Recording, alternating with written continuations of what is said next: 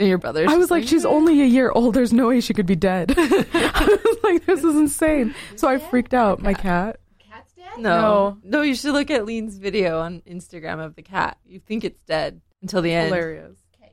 To be determined. To be Continue. Yeah, it was like, it's been determined. The cat's not dead. It's not dead. Cats are awesome. Cats can be cool. Speaking of, hey, cool cats that listen to us. Hey, cool cats. All right. Make sure to subscribe to our podcast. Okay.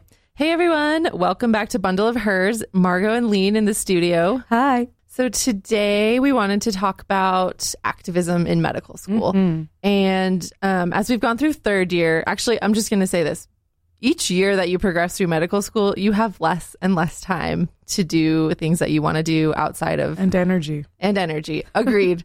To do things outside of school that are important to you, that may have been very important to you before you started school, or that you want to be a defining part of your career after medical school. And I recently had a patient die on pediatric service, which was really sad for me. And it was also the time when I was listening to the news about all the children on the border. And this kind of really brought a lot of dissonance for me. I felt like we have taken an oath to do no harm. And in the hospital, we're here taking care of these children. And then I hear about how dire the situation is in terms of health for the kids on the border. And I don't think it matters what your political stance is, whether those people, whatever that is. At the end of the day, those are human children, and their health is not being considered right now, and they're endangered. And I feel like as a aspiring pediatrician and child and adolescent psychiatrist, that really rocks me to my core, and I feel so helpless just listening to the news. And then here I am working 13-hour days. I get home and I barely have enough time to take care of myself, and so it just seems to be like an added stress. I don't know, Leen, how have you felt in terms of like listening to the news about things that you're passionate about, but also managing school? My initial passion for even wanting to go into medicine was seeing how, doctors were working on the ground level in Palestine during the uprisings, when there's, innocent people dying from like airstrikes, demonstrations, anything like that. And so that was my initial passion going to med school. I really focused on that before I came to med school with my pre-med years. I would volunteer like with the Red Crescent Society and things like that. When I got to med school, though, it almost kind of felt to me that there's now this fear of instigating emotions from other people in terms of politics. I don't care about the politics at all, but people will always associate your form of volunteer or activism with that politics. And to me, I see it more humanitarian than politics. And so for me, it's like now I'm in an environment where everything, I don't want to lose anything. Like this is now, I'm in my passion, I'm in my dreams, and I'm working towards that. I don't want to lose it. And of course, now there's less and less time. And I started feeling myself dissociate from those passions. At first, first year, I was like, it's fine. We can dissociate from the passions. Let's just focus on school. And second year came around, same thing. Although there was one point in second year where I felt, why am I doing this? Then I found out there was a protest in downtown for when kind of with the political situation, with Trump in the Middle East and then how the people were getting caught in the middle of it. There was a protest for that. So I went to that to kind of refresh my passions a bit. And that was it. After that, third year, I let it go by. I see all this damage going on. I see this in humanitarian situations, but I can't do anything, let alone speak about it. But then coming to fourth year, when we had to start writing our personal statement, it was really hard for me to find, I had to go back and really dig for that passion. I feel like I buried it under so much schooling and fear that it's like, who am I anymore? Like, I don't know activism. I don't know passions. I don't know humanitarian. It's kind of weird how that happens to you. I wanted to work on doing an away rotation in the Middle East. And one thing they were saying is that we're worried on sending people to red area, like they call it red zones, I guess, or depending on the State Department's classification of how safe that area is. And I turned to the director and I said, yeah, but medicine doesn't have any limits. They're all humans. There's people there suffering as well. They'll always need medical care. Exactly. So, we're lucky to be in a safe environment. We're lucky to be not on the border in cages and things like that. But that doesn't mean we should displace ourselves from those situations. I'm actually really frustrated about the children on the border. It's like, why are we not moving people? It's like, these are kids. And you say damage can be done. I think damage is done. Yeah. You put kids in cages. I've seen it firsthand in the Middle East with child prisoners, and they become agitated. They become very frustrated. They're very much, it's a stress response that they don't know how to deal with. I can't imagine what these kids are going to go through. Yeah. And now that I'm on my psychiatry sub-I and hearing how many adverse childhood experiences have negatively impacted the lives of so many patients that I'm caring for right now, really makes me feel for these children who are having an undoubtedly very traumatic experience that will impact them for the rest of their lives. So it's their physical and their mental health that is being impacted. And that sort of really aches at my core. I'm glad to hear that you say you also dissociated kind of from the news during third year, because that's kind of was also my defense mechanism, was to just turn off the news, ignore it, and kind of, one foot in front of the other, get through third year. But in the back of my mind, I always wondered, like, is this my privilege that I have to be able to turn it off, that I can turn off the news and like turn a blind eye to it and go on with my life because it's not directly impacting me right here, right now. And I wonder how, if, Palestine being more innately tied to your identity and culture, how is it to turn it off and to dissociate? How was that process for you? I mean, I definitely lost a big part of myself in the sense, I always used to tell myself when I was a kid, it's like, okay, well, if it wasn't for war and occupation in Palestine, I'd be a video game designer, something like that. But even as I try to go through those avenues, it's like I feel very strongly tied to these people's plight in life. It's not their choice to be under occupation. It's not their choice to be, they're not even under the lens of the world leaders, in a sense, for their human rights and their just peaceful living. To dissociate from that was like, well, why am I here? Why was I in med school in the first place? I didn't come to just go get a 5 to 9 job and just sit, see patients, write notes, and go home. That is not what I'm here for. And that became really hard for me in second year, when, especially towards the board exams, and then third year towards the board exams. And I said, well, what's the point? What's the point of me doing this? And then now writing my personal statement, I really had to find that fire in me and relight it up. And I'm still working on that. I think as I started to try to go back into the community and trying to meet people who have the same passions as me, it's helped a lot in the sense of trying to get my words back out. It goes back to, do I have that privilege as turning off my thoughts and my worries about those kids as well on the borders, because at the same time, it's like, it's not affecting me, but is it, and I don't know, I feel like it's such a hard place to be. I think especially for me at least, like, it's like, this is why I'm in medicine. I'm not in medicine to like be in safe. I mean, we're always trying to be safe, but I'm not trying to be in safe areas. Like, that's not the purpose of why I want to go into medicine. I'm trying to reach people who have no stability. And I feel like doctors bring a piece of that stability. We can bring a peace of mind to a community that has none.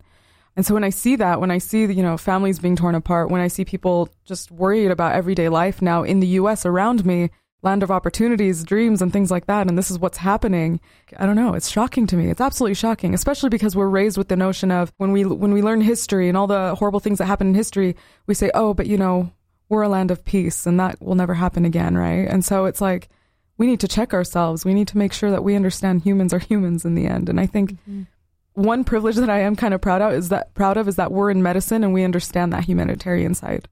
I really agree with that, Leen. I think that's kind of one thing that drives me in all this dissonance and feeling helpless right now, is that like I'm working towards having an MD so that I can have the power to go and do something about it, something that I want to do and feel like I can do and offer help. Right now, I can't do that because, I'm a medical student, but I just have to keep reminding myself that the way I will help in the future is, like through having an MD. I feel like we talk about third year like it's this isolated event where we're so stressed and have no, no time. And now we're kind of coming, the shade has lifted, so to speak, and we're feeling like, oh, we're writing our personal statement and having time to sort of reconnect after we've been disconnected. But the reality is residency is more demanding time-wise and emotionally wise. So how do you think that you're going to go forward in residency and carry on this passion? Because it's going to be another 4 or 5 years before we can actually go out and fully have autonomy over our schedules and what we want to do, right? I think, though, once you have that degree, like for me, having that MD is very important to me because now I know that there's nothing that can take that away from me. That knowledge of being a doctor, nobody will ever take that away from me.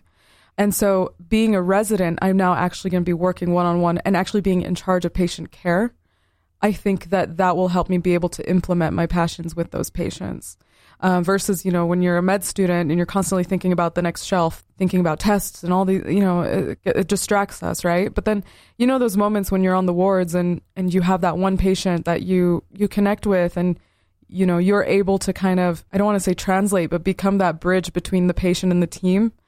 I feel like that's something we'll be able to do every single day from MD on. So at the end of the medical school. Yeah, exactly. I think that's true, Leen. Like you said, the knowledge can never be taken away from us, whether we have that official title. And obviously you have to practice within ethical limits, but it's something very powerful moving forward. Having that knowledge, it stems back to my background as a Palestinian. When we were kicked out of our country, those who had educational backgrounds were able to support themselves as refugees in other countries. Those who didn't lived in refugee camps, and they still live, some of them still live in refugee camps. And so education for us became a form of activism in Palestine. During the occupation, when my parents were there, occupation's still going on, but during the 80s and the 90s, when they were in college, they would shut down the schools because they realized that was a form of activism for Palestinians. And so my parents would sneak from alleyway to professors' offices or houses to get their degrees, right? So for me, I think once I get that MD, I have to remind myself being in med school is my form of activism, my step of getting towards what I want to do to change the world in my way, right? Well, that sounds weird, but you get my point. Yeah, no, totally. Leen, I love that you say that, that activism, education is activism. And I think that while I can't physically go and do anything that I want to right now in terms of activism due to time constraints and cost constraints, education is something, whether through getting my MD right now and becoming a doctor or educating myself more about the issues online in the spare time that I have. I think Instagram is a great way to sort of stay connected a little bit within healthy limits, right? There's always boundaries for me anyways, on social media.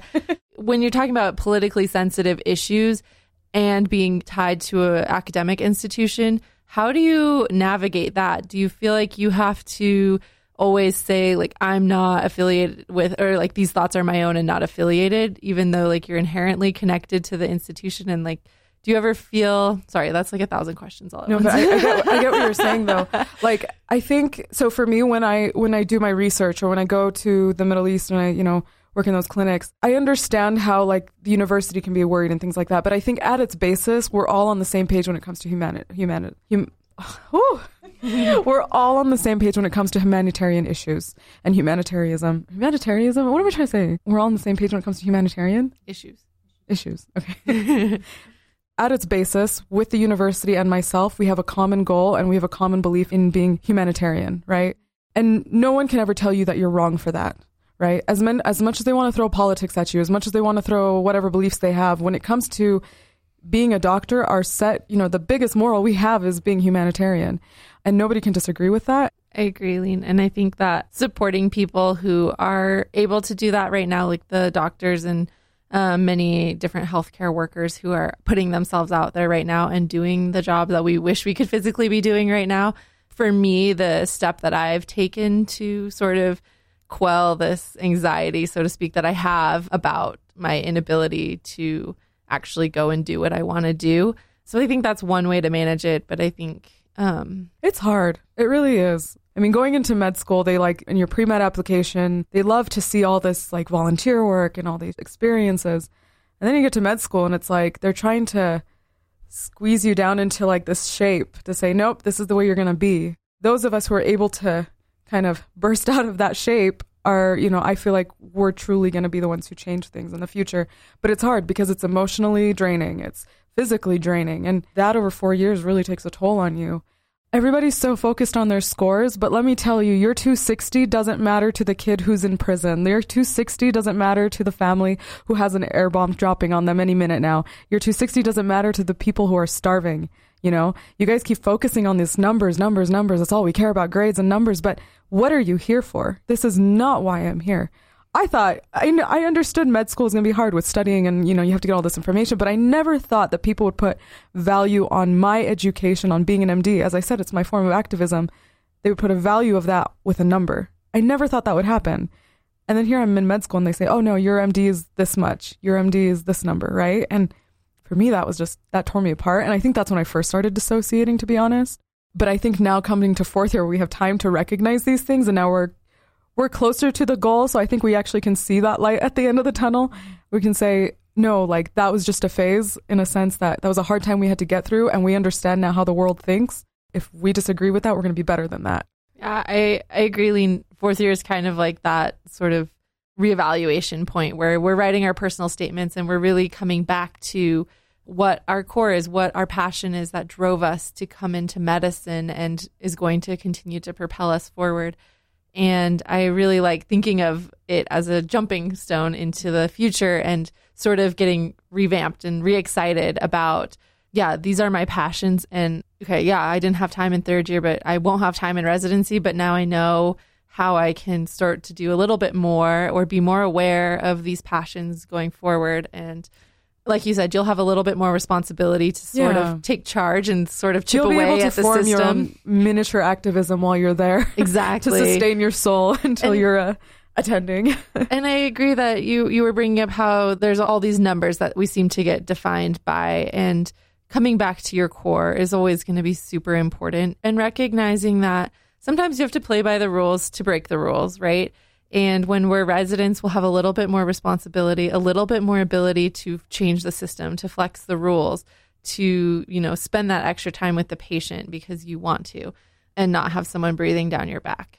Yeah, and I think you'll be able to express your motivations and passions a lot easier, hopefully. Mm-hmm. And I think each process, it will become more and more. And then keeping that sight once you get to the top. Mm-hmm. And making that pathway accessible for other people, and recognizing the faults in the system and changing them. I feel like a lot of med students get stuck in a concrete sort of tunnel thinking that the system is the way it is. And I've always been one to question and challenge it. And I think I'm inspired by all three of you too, in that we are questioning and challenging and sort of pushing the limits. And I'm excited to see where we're all going to go and how we're going to do that moving forward into residency.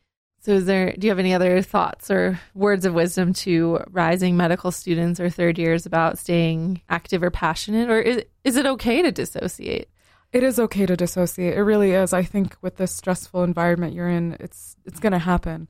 But I think what makes your passions more solid is that you're able to track your way back to those passions. How narrow that path is, as long as you're able to have that path back to your passions, that's what's important. That's key. I really think that's key to making it, to be honest, and wanting to continue to bring change. As long as you recognize you're dissociating, as long as you recognize, okay, right now I'm very angry about what's happening with these kids. I'm very angry what's happening with the rhetoric that's being thrown around to American people and things like that. Recognize that and then say, I can't change it right now. Or if you can't change it with your hands, change it with words. If you can't do that, keep it in your heart, right? And so that way you can go back to it and say, okay, this happened and now I remember this and I don't want it to happen again. And you're able to feel that passion later on. Mm-hmm. Very nice way to end the session. Okay, cool. On the topic of activism and having that dissociation during first year of med school and throughout, it was actually, doing this podcast was kind of a way for us to keep in tune and, tied with our passions and being able to create this platform where we can speak to the unique backgrounds in medicine that are often underheard, as well as bring in people who can connect with those identities. And then in a bigger picture, be able to connect with everybody else to say, hey, look, this is a part of medicine that we feel is being unheard. This is a resource for you to go to or someone for you to talk to and reach out to. And create a community around that. Exactly. A few months ago, it was a first year who identifies as who's very passionate about Palestine, identifies as Palestinian American, and she's now a first year student here at the U. And she was listening to our podcast and she immediately reached out to me and she said, you're talking about Palestine on a podcast and you're a woman and you're a fourth year med student at the same school I'm at. I can't believe this is happening. I never thought I would meet someone like this. And I was like, oh my gosh, I can't believe I would meet someone like this either. Like, I didn't think this podcast would connect me to someone like this, even though I feel like now looking back at it, of course it would. now I've become very close friends with her, and we're always talking about kind of our struggles going through med school from both our cultural background as well as being Palestinian American in medicine, and how that we're here for our passions because of what we've seen in our lives and things like that, and how the world tries to stop us at every forefront saying, you're wrong, your passions don't matter, your experiences aren't real. And here we are saying, no, it does. So shout out to Lena. We appreciate your input. We appreciate you reaching out to us, and welcome to medical school. I think it's a beautiful thing too, Leen, what you just described of creating a community and sort of a boiling stone to have these conversations in real life after people have listened to the podcast. I posted about the patient that died and my experience with that a couple days ago. And I actually got a lot of support, which was really helpful for me in processing it as well. But one of the great things that happened is a third-year medical student approached me and asked me how they could better prepare for that situation. And they felt it was really helpful to know that that was an experience that was on the horizon and that it is difficult, and to know that you can be vulnerable. And so I think that was a really great interaction as well that stemmed from the podcast. So we just want to remind you guys that we're here for you. We're very interested to hear your stories, how you're connected to us. If you want to continue, we always say continue the conversation, and we're very authentic and honest about that. We want to continue these conversations. We need to continue these conversations. Yeah, exactly. We need to. And that's why we started this podcast, to continue these conversations. And it doesn't even have to be with us. You can reach out to your friends and say, hey, did you hear that topic on this episode? And continue it. That's the whole goal. And so we hope you reach out to us, reach out to your friends, and continue the conversation on Instagram at Bundle of Hers, on Facebook, or on Twitter. Thanks for listening. Thanks, y'all. Round of applause. I don't even know how you do a round of applause. Psychos. Just kidding.